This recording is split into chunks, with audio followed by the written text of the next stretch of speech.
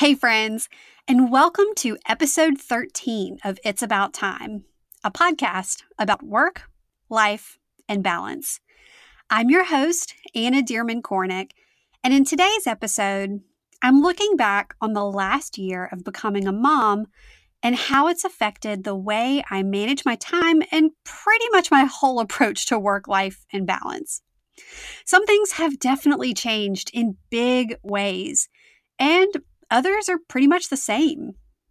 Some things I couldn't have predicted, and others were pretty much what I expected. All in all, it's been a transformational year, and I know this is only the beginning.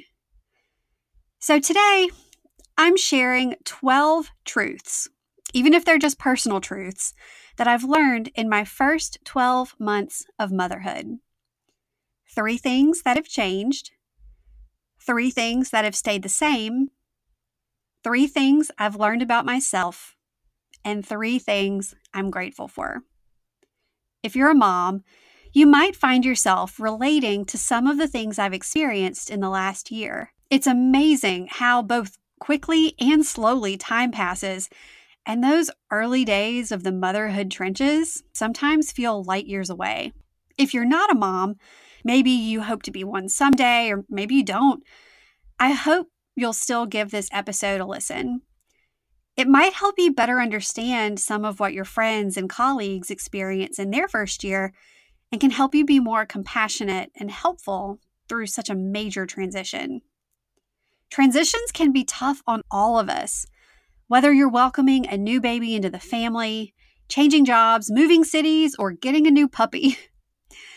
We're learning, we're growing, we're making mistakes and learning some more. And we can learn from each other and take bits and pieces and use what we learn in our own experiences. My hope with this episode is that there are bits and pieces of my story that you can take and apply in your own life or use to support others. Before I became a mom, I knew I wanted Camilla to have the right toys. And I don't mean the most popular, hottest toy on the top 10 lists. I wanted to make sure that she had developmentally appropriate toys to help her learn and grow. But I didn't know where to start. Then I found the Lovevery Baby Play Kits. Lovevery is a company that offers products and information which help create developmental experiences in the lives of new babies and families. Starting when she was a month old, Camilla received a box of adorable, developmentally appropriate toys made with sustainably sourced wood and organic cotton fabrics that are 100% baby safe. Now that she's hit the 1-year mark, she's switching over to their toddler play kits.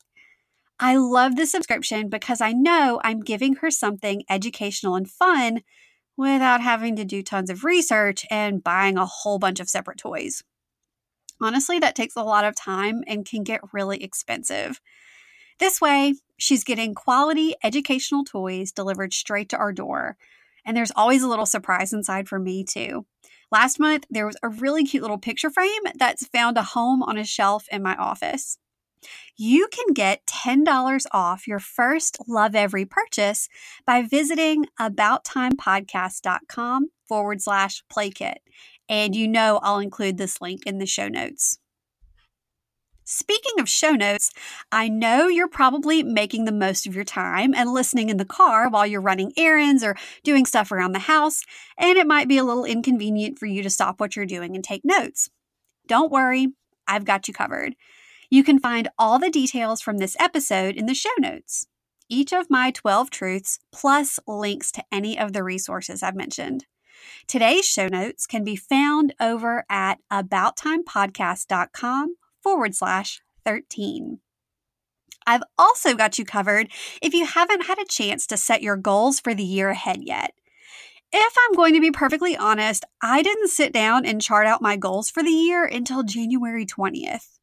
But I knew I had nothing to worry about because of my simple 3-part system for getting it done and making things happen. If you're thinking, what's the point? January is almost over.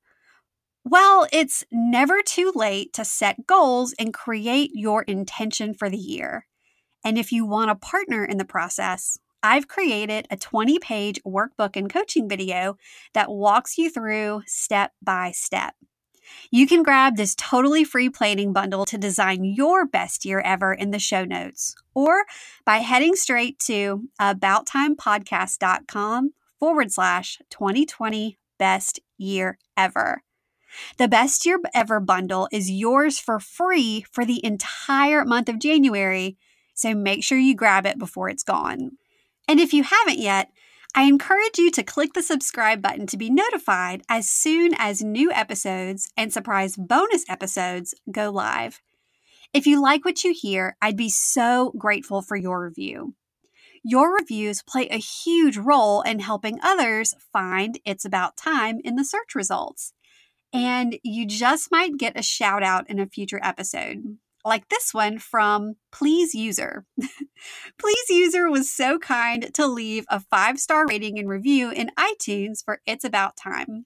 Please User writes, "Just the pep talk I need. Oh my, where do I begin? About 2 minutes into episode 1, I was writing down notes in a frenzy after multiple duh moments. Thank you, Anna, for the constant reminder that time is everything when it comes to running a profitable business. This podcast is liquid gold." Well, thank you so much for such a kind review. Liquid gold? That means the world. I'm so glad that you found so many great takeaways in episode 1, and I truly hope that you've enjoyed and learned from each of the following episodes as well. I appreciate you so much, and I'm so thankful to have you as a listener. All right, it's about time we get started, so let's get this show on the road. You're listening to It's About Time, a podcast about work, life, and balance. Around here, we believe that busy is not a badge of honor. Your host, Anna Dearmon-Kornick, is here to share tips and strategies to help you make the most of your time. Listen in on real conversations and success stories to find out how other go-getters are getting things done. If you're ready to step away from the overwhelm and spend your time on what matters most, then you're in the right place. Here's your host, time management coach, Anna Dearmon-Kornick. My little girl, Camilla, turned 1 on January 24th. And while I've got the birth certificate and the leftover cake from her flamingo-themed birthday party to prove it, it feels so unbelievable in a lot of ways. Also unbelievable, some of the things people said to me before she was born. For example, before I had Camilla, before I was pregnant even, I remember someone telling me that one day when I became a mom, everything would change. I wouldn't be so together anymore, and I'd fly by the seat of my pants, live day to day, and be a hot mess mom just like everyone else. This person said that she used to be super into planning and was really organized before she had kids. But everything changed for her, and no doubt it would change for me too. I gotta tell you, hearing that kind of future projected for me was pretty annoying.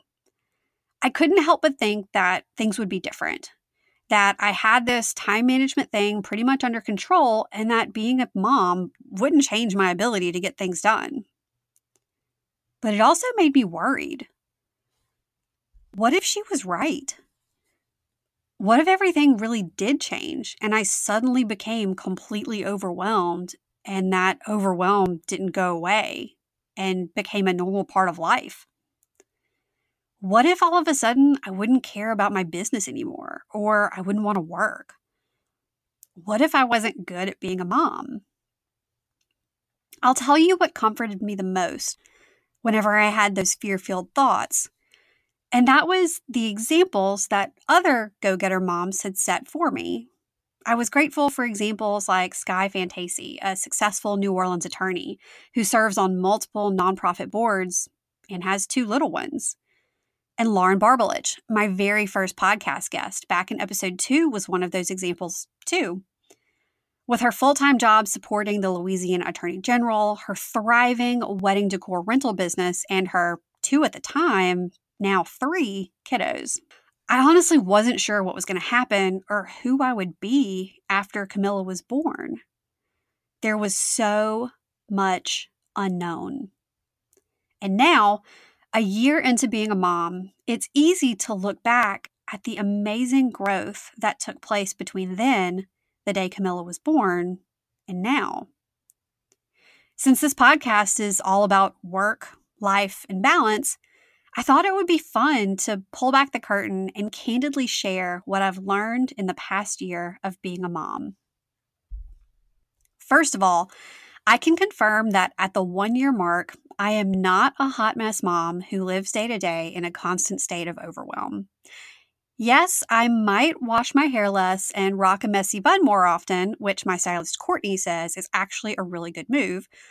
But overall, I've learned that time passes at the same rate as it did before Camilla was born. So I'll start with what's changed. First off, managing your time without a baby looks a lot different from managing your time with a baby. And managing your time with a newborn looks a lot different from managing your time with a 1-year-old. They're constantly changing, growing, learning new things, and becoming more mobile. What they eat, how much, and when seems to change every few weeks. So I've learned that I have to be more flexible and nimble with how I schedule my time. As soon as we would get the hang of the 3-month feeding and sleep schedule, it would change. This need to be nimble has had a positive effect in other parts of my life too. I find that while I still appreciate and love a beautiful time-blocked schedule, I'm so much better at rolling with the punches when things change. I know deep down that everything's going to be fine, and that because I have crystal clear priorities, the most important things rise to the top. Second, I've become a much more compassionate and selfless person. And I swear this isn't me bragging or saying, listen to what a good person I've become.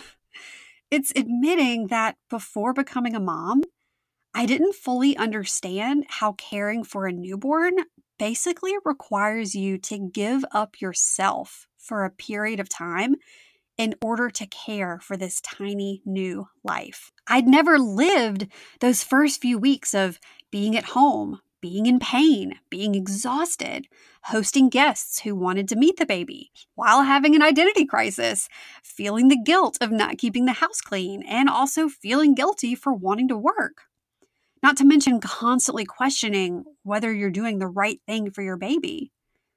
It's a hard and isolating, but also beautiful time. A lot like an exhausted flower, rocking a messy bun in yesterday's pajamas, pushing its way through the dirt in order to bloom. Now that I've been through it, I'm able to be so much more compassionate with other moms who are going through or who have gone through the same thing. There's nothing, no book, no YouTube video, no story from a friend that fully prepares you for becoming a parent. Third, my priorities shifted. And here's the interesting part. It's not like there was this monumental shift like a mountain moving. It's not like one day I went from family being low on the totem pole to it being the ultimate most important thing. It was more like a small shift or a ripple. Like that song, like a small boat on the ocean, setting big waves into motion. The small ripple of a priority shift turned into big waves that played out into making some pretty major decisions. For example, I completely restructured how and when I serve my time management clients, creating a win-win situation for both my clients and my family. Now, instead of leaving my schedule open for coaching sessions anytime, any day of the week, I schedule all of my coaching sessions during the 2nd and 4th weeks of the month. That creates consistency for my clients, and it keeps me in that coaching mindset for a whole week at a time instead of scattered off and on throughout the month. And then during the 1st and 3rd weeks of the month, I focus on writing and recording podcast episodes, creating workbooks, prepping for speeches, and I reserve those weeks for lunch and coffee meetups with friends. I'm also a lot more selective about what projects I'm willing to take on. And if something is taking up too much of my headspace or breeding too much negativity, instead of suffering through it like I might have in the past, I'll listen to my intuition and make a change if it's needed. One of the most devastating gut check moments I had in the last year came one evening during Camilla's bath time. I caught myself staring off into space, completely consumed with thoughts of a volunteer project I was working on at the time. I was playing back a conversation in my head, thinking about what I wish I'd said and rehearsing what I'd say next time. I was running through what still needed to be done and who I needed to check in with, thinking through timelines. And when I snapped myself out of it and came back to what was in front of me, 8-month-old Camilla, smiling and splashing in her whale tub, I knew that something had to change. Big time. Because that level of being preoccupied, especially with a volunteer project, was not okay with me. So I walked away and wished it well, knowing that there will be other opportunities in the future that will be a better fit. So while that's a sampling of what has changed in the past year, here are a few things that have definitely stayed the same. First of all, the number of hours in a day. Yeah, I've got a little girl now, but the same exact strategies I used to manage my time pre-baby, like time blocking, task batching, designing my ideal week and month and others, work the same exact way they did before. In fact, they're more important than ever because I have to make the most of work time during work time instead of letting my work energy and attention spill over into family time. Okay, y'all, so I know we could all probably use a little more time in our day, right? You're no stranger to busy schedules and intentionally filling them up to the brim because you just have so much to get done. But sometimes it feels like you don't really ever have the time to just slow down and enjoy the simple things. Simple things like when my toddlers are giggling and playing nicely together in the backyard, or when a Sunday afternoon nap sounds too good to pass up. We all want more time to enjoy these kinds of things, right? Well, if you love personality quizzes like I do, then you're in for a treat. In my new quiz, which you can take for free at annadcornick.com/quiz, I'm helping you uncover what it will take to get you from chaos to calm, to finally feel like you have space in your days. I know it can feel downright frustrating to keep using the same old time management strategies that just don't seem to work for you. You've got the planners, the calendars, the apps, you're doing all the things, but you still feel like you have no time.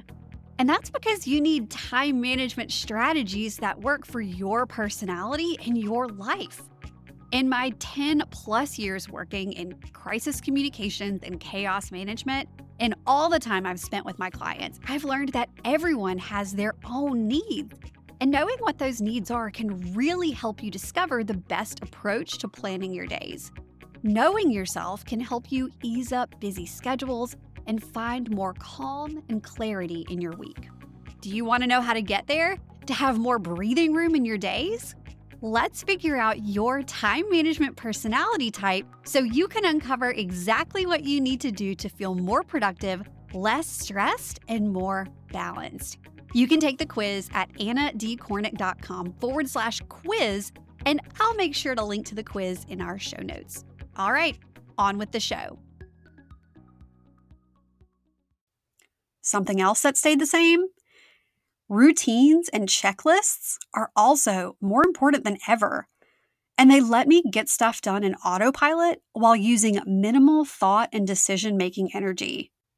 After we came home from the hospital, we started learning about baby schedules. Now, to each her own, but we found that having a schedule, we used Moms on Call as inspiration, was the best fit for our family. Having a routine, even when we didn't follow it to a T, just made life easier.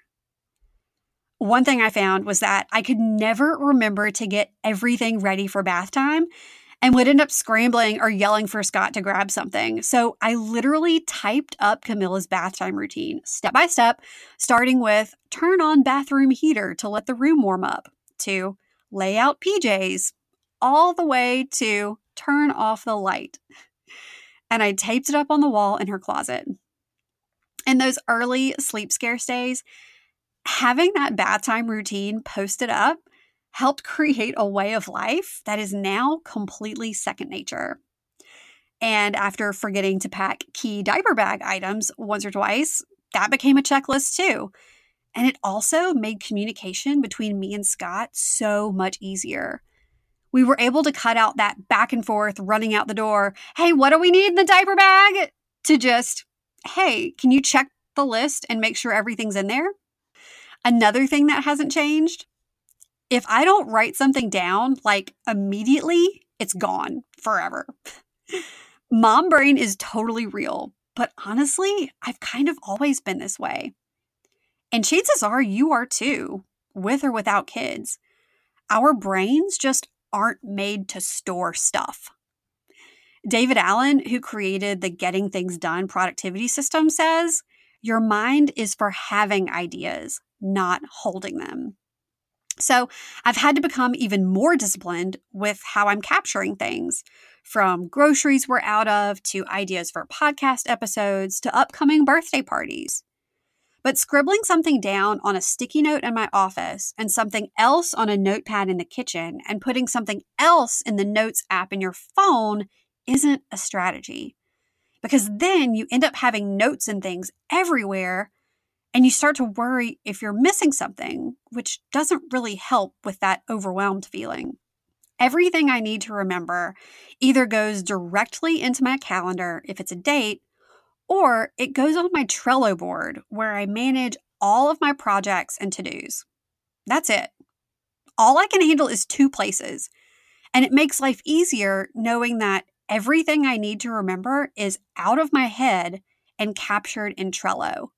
And I can access Trello on my laptop through an app on my phone, and I've even figured out how to have Siri and Alexa add stuff to Trello too. Oh, and I said I'd share 3 things that haven't changed, but here's a bonus. If you couldn't tell, my desire to work didn't go anywhere. And my drive to change lives by helping people live life a little easier didn't change either.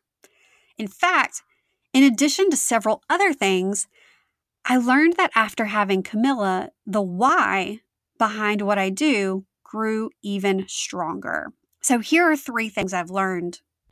First, I learned that sometimes resting is the most productive thing that I can do. In the early days, I would literally write "take a nap" in my planner because it was like tricking myself into resting so I would follow through instead of trying to stay up and clean the kitchen. It's like Ron Burgundy in the teleprompter. If it's on the screen, he'll read it. If it's on the to-do list, I'll do it. New mom or not, our bodies need rest, and so do our minds. We need to recharge, and we actually need to spend some time daydreaming. And that specifically means time not looking at our phones. Although scrolling Instagram might feel like mindless resting, it's actually more mentally taxing than you'd think. To get sciencey on you for a second, according to research, our minds are engaged in 1 or 2 different modes throughout the day. Wandering mode, which is basically daydreaming when we let our minds wander. This is what happens when you're in the shower and you come up with like 37 amazing ideas. And the other is central executive mode, which is when we're focused on something like work, and also when we're focused on something like scrolling Instagram. And don't get me wrong, I love Instagram. But you can't be in both modes at once. It's either one or the other. That wandering, daydreaming mode is prime time for new ideas and problem solving. And there's a whole lot of problem solving involved in your first year of being a mom. But we're spending less and less time in that mode because we default to looking at our phones, especially during those 4 a.m. feedings. I get it. Sometimes you just want to look at your phone. I'm with you. But I've definitely learned the benefits of putting it away and just letting my mind wander. Second, I learned that even on the days where I felt like I was getting 0 things done, I was actually getting way more accomplished than I realized. Instead of making to-do lists, I started making ta-da lists or done lists. Basically, after I did something, I would write it down and check it off. It was a no-pressure way to keep track of what I was doing with my time, and it helped me in the day feeling accomplished. And on the subject of feeling accomplished, this brings me to the third big thing that I learned this past year. And for me, it's a big one. I learned that I place my personal value and worth in what I can accomplish and what I can do. That I measured the success of each day on how many things I crossed off a to-do list, and I believed that I was only as good as what I could achieve. And thinking through that was a little jarring for me. Here's how I figured this out. After we brought Camilla home from the hospital, I sent my mom to Barnes & Noble to pick up one of those little sentence a day journals. I wasn't sure that I was going to be stellar at keeping up with a baby book. Newsflash, I've written like 2 things in Camilla's baby book, and that doesn't make me a bad mom. But I felt like I could handle a sentence a day, and that it would be neat to look back on how I chose to remember the day as time passed. It's captured ups and downs, and also the mundane middle ground. Sometimes entries are exciting, but they're mostly just a snapshot of everyday life. This little journal is now one of my most prized possessions. Like if our house was burning down, I'd run inside and grab the live painting from our wedding and this little book. And unedited and straight from the pages of my journal, here are a few entries. January 31st. Camilla is 1 week old and she slept great last night. Every day gets a little easier. Met with a lactation consultant today and learned a lot. Did a little client work and caught up on emails. Need to do a better job of resting. February 15th, great day. Camilla went to sleep after every feeding and I felt like I accomplished some things. Started writing things down after I did them instead of making a to-do list. Was proof that I get done more than I realize. February 28th, another tough day. So many diapers, so much crying. Told myself I'd have to be okay with getting little to nothing done today. Got nothing done. Trying so hard to focus on maternity leave. March 9th. Good day. Got a lot done around the house. Camilla napped well. We went on a neighborhood walk. Got my brows done. Feeling really confident. April 9th. Had some thoughts about giving up on my self-employment dreams and getting a real job. Mom reminded me that if I stay the course, I can build a business and watch Camilla grow. May 7th. Camilla has started making the sweetest little sounds. She's so much more smiley. I've been trying to get her to stick her tongue out. We went on a super long walk today to get out of the house. July 8th. Rough day. Forgot to pack bottles for Millie and had to drive back home in the middle of the day. Then got really sad and cried. August 15th. Great day.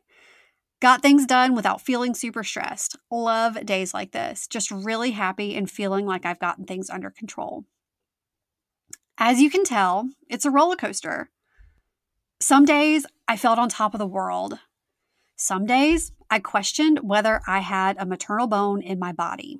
But what I started to notice is that in this little journal, where I'm supposed to capture the highlight of each day, my highlight very often had to do with how much I got done.